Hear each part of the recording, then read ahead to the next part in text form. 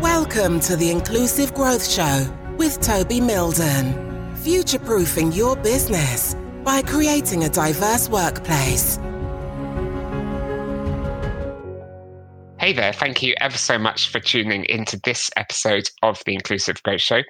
I'm Toby Milden, and today we're going to be talking about the menopause at work. It's something that has come up fairly recently with many of my clients, talking about how the menopause affects people whilst at work and what employers should be doing to better support employees. And just before we recorded this interview, I actually saw an article in the Times, and the headline was called "Businesses Fail to Deal with Menopause." And I just want to read a snippet of the article before we meet Katie Taylor, my guest for today. And the article said that the majority of British businesses are failing to deal with menopause in the workplace. According to new research, just 1 in 5 employers considers menopausal symptoms during performance reviews of female staff, while only a quarter have a menopause policy at all, a study conducted by law firm Irwin Mitchell. So the study of HR leaders revealed that most companies lack training for managers on this area and are not confident that their female employees can talk freely about menopause. Irwin Mitchell said that the lack of policy action will make it harder for businesses to attract new employees and warns that it could result in discrimination claims in the future, noting that there has been a significant rise in the number of employment tribunals where menopause is mentioned in the past 2 or 3 years.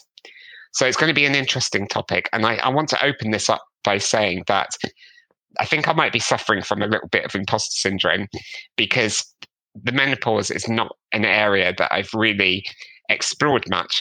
I'm a 40-year-old guy. I have very little experience in menopause. So Katie is going to enlighten me and hopefully enlighten you as well as we listen to our conversation today. And I've said that if I get anything wrong, if I get any terminology wrong, Katie is perfectly within her rights to put me right. So Katie, thank you ever so much for joining me today. It's lovely to see you. Oh, pleasure. Thank you for having me on. So Katie, can we just begin by you telling us a bit more about who you are, what your kind of story is, and what led you to creating Latte Lounge, your organization? Yeah, sure. So I'm 53 years old now, but 10 years ago, from the age of 43 to 47, I was suffering at the time with a whole host of very different debilitating symptoms. I'm a mum of 4 kids, but I was always very capable. I was working in marketing for a charity. I loved my job.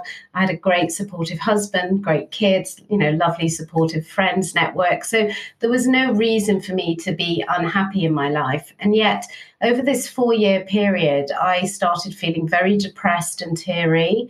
I suffered from anxiety. I suffered from aching joints, heart palpitations, and a terrible brain fog where I just felt like I was walking in sticky treacle and forgetting words. And it was a really sort of strange out-of-body experience where I just didn't feel connected with the outside world and my own emotions.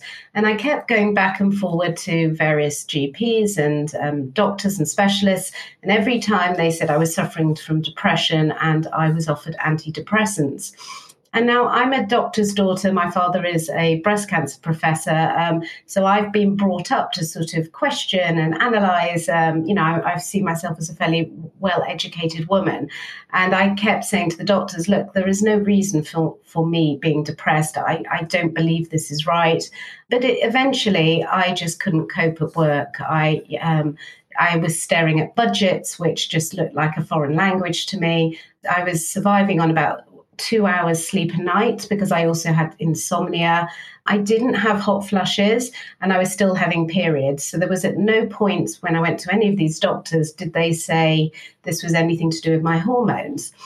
I eventually left my job because I just couldn't function and I became a shell of a woman. I spent most of my days sleeping on the couch. I suffered from extreme exhaustion. And I thought I was going mad. I was also, as well as being sent to psychiatrists, I went to see someone that specialised in early onset dementia, which was very, very frightening. Eventually, it was my father after 4 years, so by then I was about 47, who said, look, I'm convinced this is your hormones. And he sent me to see a gynecologist who he worked with, who specialised in menopause. And with half an hour of her discussing my symptoms, she said, well, this is classic perimenopause. And to me, this was a light bulb moment. I'd never heard of the word perimenopause. She explained it was because my estrogen levels were on the floor, and that we have estrogen receptors all over our body. And that's why I was suffering from all these different symptoms. She prescribed hormone replacement therapy for me, which replaces your natural hormones. A lot of people know it as HRT. And within about 3 to 4 weeks, I felt like my old self, a new woman. I felt very angry at my 4 years of lost life and that I'd had to give up my much-loved job. And that night of my diagnosis, I came home and sat on my bed crying with relief that I wasn't going mad, but also I was sort of frustrated that this had happened. So I turned to Facebook to see if there was anyone else talking about this, and I couldn't find any groups that were talking about women's health issues over the age of 40. So I set up the group and I called it the Latte Lounge because I wanted it to feel like a sort of coffee shop, online coffee shop, where women would come and talk to their friends or obviously people online they didn't know about all things midlife and menopause. So that's sort of how the Facebook group started.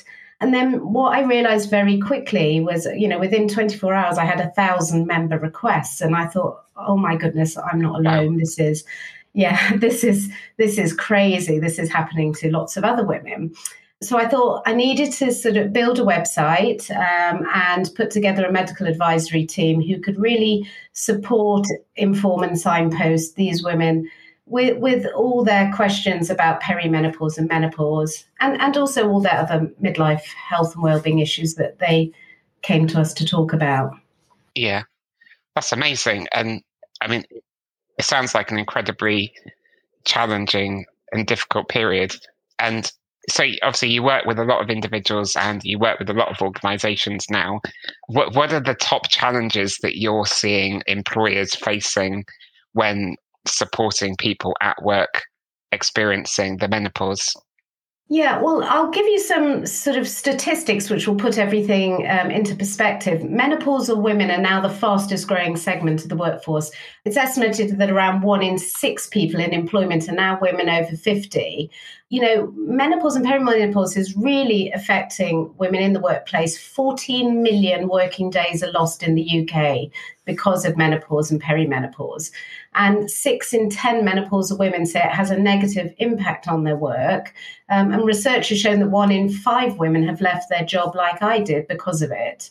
And also, like me, on average, women are visiting their doctors anywhere from 3 up to 10 to a dozen times to speak about their symptoms. And this obviously results in additional sick leave from work, and causes a lot of anxiety and stress, not just in the workplace, but at home. So it's really, really important for businesses to address this. And that's why I'm very passionate about supporting employers and people going through the menopause in the workplace. So, if there are businesses looking for guidance on how to increase awareness in the workplace, we always say a really good way to start is to break down the taboos. You're saying you're a 40-year-old man and you have this imposter syndrome. There's no reason why you should know about this. And there lies the problem. Menopause and perimenopause was never taught at school. So we were taught about, giving birth or stopping from getting pregnant. And then you would sort of hear nothing. You might hear about menopause, but young boys and children, it wouldn't be of interest. So we've grown up with no knowledge of this period between 40 and 50.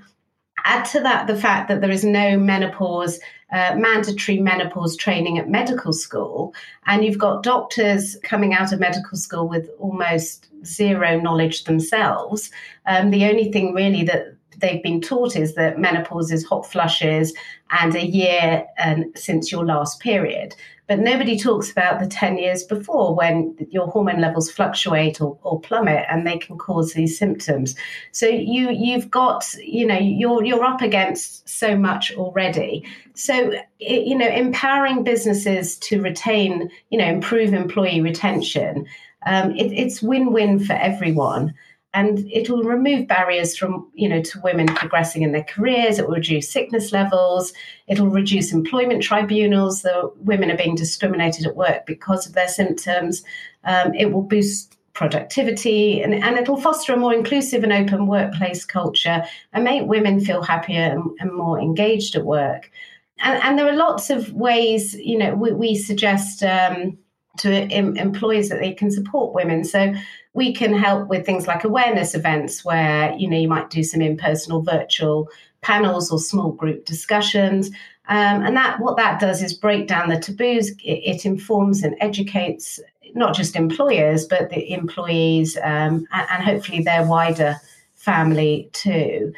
And we can support with policy development, menopause guidance, providing toolkits, things like menopause resources, and lots of we provide menopause for managers, like tailored information and training sessions for line managers. So there's lots you can do, and we can help internal comms support as well, roll out policies and resources. That's great. And I think, your dog was concurring with you in the background. Oh, sorry. Can you hear that? Oh. It's fine. So you were saying that obviously a good place to start is raising awareness. I mean, quite often I talk to my clients about how we embed diversity and inclusion into the organization. So it's part of the furniture, so to speak. Is there anything that employers should be doing to kind of get more support into the way that they work, that, their processes and systems and policies, then that kind of thing?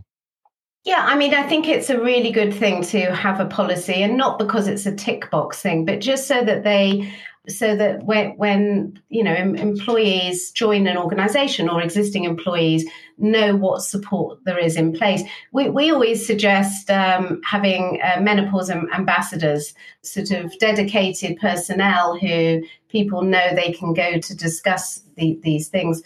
And also just to, some employers would be happier to just suggest some resources and some support groups, perhaps off-site. So we do a lot of business-to-business support where we will do a group, say, Zoom session where we will take a group of women from an organisation and support them with things like how to recognise your symptoms, how to speak to your doctor, how to speak to your employer, how to ask for perhaps changes in your working environment. So it could be something as, depending on what women's individual symptoms are. If they are experiencing hot flushes, for example, maybe having a fan at the desk, sitting by a window, having shorter meetings, so toilet breaks where they can, cool down and, especially if the brain fog is setting in, that kind of thing. And, if they're working where they're wearing certain uniforms which are uncomfortable, perhaps changing uniform or that kind of thing. Working from home, flexible working, especially when, you, like I was, you're suffering with insomnia. Sometimes it's incredibly hard to drag yourself into work when you've had very little sleep. And presumably, if people are taking time off to go to medical appointments and things like that, it's the employer needs to make sure that somebody isn't detrimentally affected by that. So, not expecting employees to use holiday time to go to those appointments, making sure that their performance management at work is not affected just because they've had to take time to go off to various appointments, that kind of thing. Absolutely. And I think a good employer will understand that. And look, I mean, and it's a wider issue and it's not just women's health, the men's health as well. I mean, I've got a 25-year-old daughter who is absolutely terrified of asking for time off. She's been putting off a doctor's appointment now for probably about a month. And it's crazy. And it's, women suffer with, all sorts of issues. I unfortunately suffered from a miscarriage in my very first job. Instead of sort of having some time off to deal with that, I dragged myself into the work straight away the next day. And now I think times have changed, and that was, probably over 25 years ago now. But I think, having set times or not set times, just conversations where it's okay to take some time off to go and see a doctor.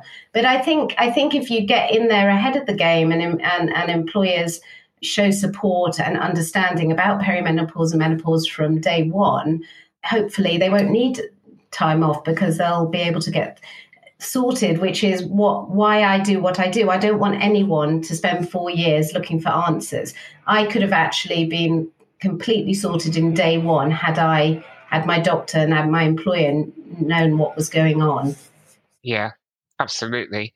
When employers get it right and they're supporting their people experiencing the menopause in the right way, what do they stand to gain and benefit from being such a supportive employer? Well, I think, obviously happiness, you're improving your employee retention. You're going to keep key talent. I mean, we're talking about women sort of, from their 40s, maybe up until sort of 60. But I think the sort of peak 45 to 55 is when things seem to be the worst. And this is core talent. This is key talent. These are people who have had possibly 25, 30 years of experience, and to suddenly lose them when they're at the peak of their careers is crazy. So, if you can improve employee retention, help women progress up their careers in the way that they should, you're reducing that sort of sickness levels, there's no risk of tribunals, and you're just, as I said, fostering a sort of a happier, more engaged workforce. So it's win-win for everyone. And every time you lose a key piece of talent, you've got that expense of having to recruit someone new and train them up again. It's a no-brainer in my opinion. So the question that I ask everybody when they come on this show is, what does inclusive growth mean to you?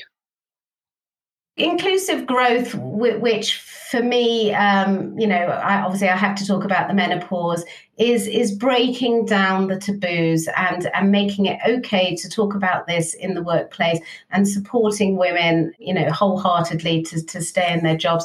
I've been campaigning now for 6 years with a colleague called Diane Danzybrink, who set up the Make Menopause Matter petition. And we've been going back and forward to Parliament asking for 3 key aims. One of them is for all workplaces to have a menopause policy in place, and also to have a mandatory menopause training for all medics, and for it to be on the school curriculum. In England, it now is on the school curriculum, which is fantastic. But, if I could sort of say one thing in terms of inclusive growth, is if we could encourage every employer to, even if they don't want to start with policy development, to start with awareness and, just sort of signing up to the idea of supporting their talent, then I think, you've got a fantastic employer there, and women will stay. And I must just say that menopause doesn't obviously, just affect women, that there's the whole trans community as well. And I interviewed a brilliant lady called Tanya Glide, who set up a forum called Trans Menopause. She said to start using the word people more than women. So we everybody who's affected by menopause doesn't feel excluded, because we want everyone just to get the right support. That's a really, really good point. And I'm glad you said that, because I hadn't considered that at all. As I said, this is a very educational conversation for me. And that's something that employers should be considering in the language that they use in any policy. It's like when I was working at Deloitte and I was reviewing our parental policies, we rewrote our policies and we moved away from language like mothers and fathers to parents, because recognizing that parents come in all shapes and sizes, and families come in all shapes and sizes. So yeah, I think language is really important. Yeah. Absolutely. And I'm learning all the time as well. And I think what's important is no one should be embarrassed. And bringing men into the conversation is absolutely vital, because there are obviously so many male employers, but our partners and our sons. I've got three young boys who now know more about menopause than most people. And I'm really proud of them. And I think their future partners will be delighted that they are fully aware. And I just think the more we talk about it, the more we break down these taboos, the more, we will retain this key talent, as I said, and a happy, inclusive culture at work. Yeah, it's an important point to normalise the conversation, like we need to normalise other topics of diversity and inclusion within the workplace. And everybody needs to be part of the conversation, particularly those that are holding power and privilege within an organisation, because they really do affect the strategy and direction and culture of an organisation. So yeah, there's loads to think about. I think I've taken away raising awareness to really get people thinking about this and normalising the conversation, as I just said, introducing a policy so that we can start to hardwire it into the organization. And that's probably a good place for organizations to start. I mean, so many organizations that I talk to haven't even done that. So I think just focusing on those two things is probably a good starter for 10. Absolutely. Before we go, I know that obviously you do a lot to support individuals and organizations. If the person listening to our conversation right now needs to get in touch, wants to get further support and help from you, what should they do? Well, they can look at our website, which is lattylounge.co.uk. If you're suffering with symptoms yourself, I would first recommend that everyone downloads our symptom checklist. It's a free downloadable checklist, because that is something that you can then take to your doctor's appointment to discuss it. Often doctors only have 10-minute appointments, and so they don't always join the dots. So that's a really good place to start. For employers, we offer a whole host of different offerings and resources to support employers with writing policies or creating awareness events and providing resources. So they can email me at katie@lattylounge.co.uk, and I'm really happy to discuss further any support they need. That's wonderful. And any clients that come to me that ask for support around supporting people with menopause at work, I will be sending them in your direction. Thank you, Toby. Katie, thank you ever so much for joining me today. It's been a really interesting conversation, and I've learnt lots. And thank you for tuning into our conversation. Hope you took some really interesting information and insights away that you can start applying to your own organisation. Until the next time, I look forward to seeing you on the next episode of the Inclusive Growth Show. Until then, take care. Thank you for listening to the Inclusive Growth Show. For further information and resources from Toby and his team, head on over to our website at milden.co.uk.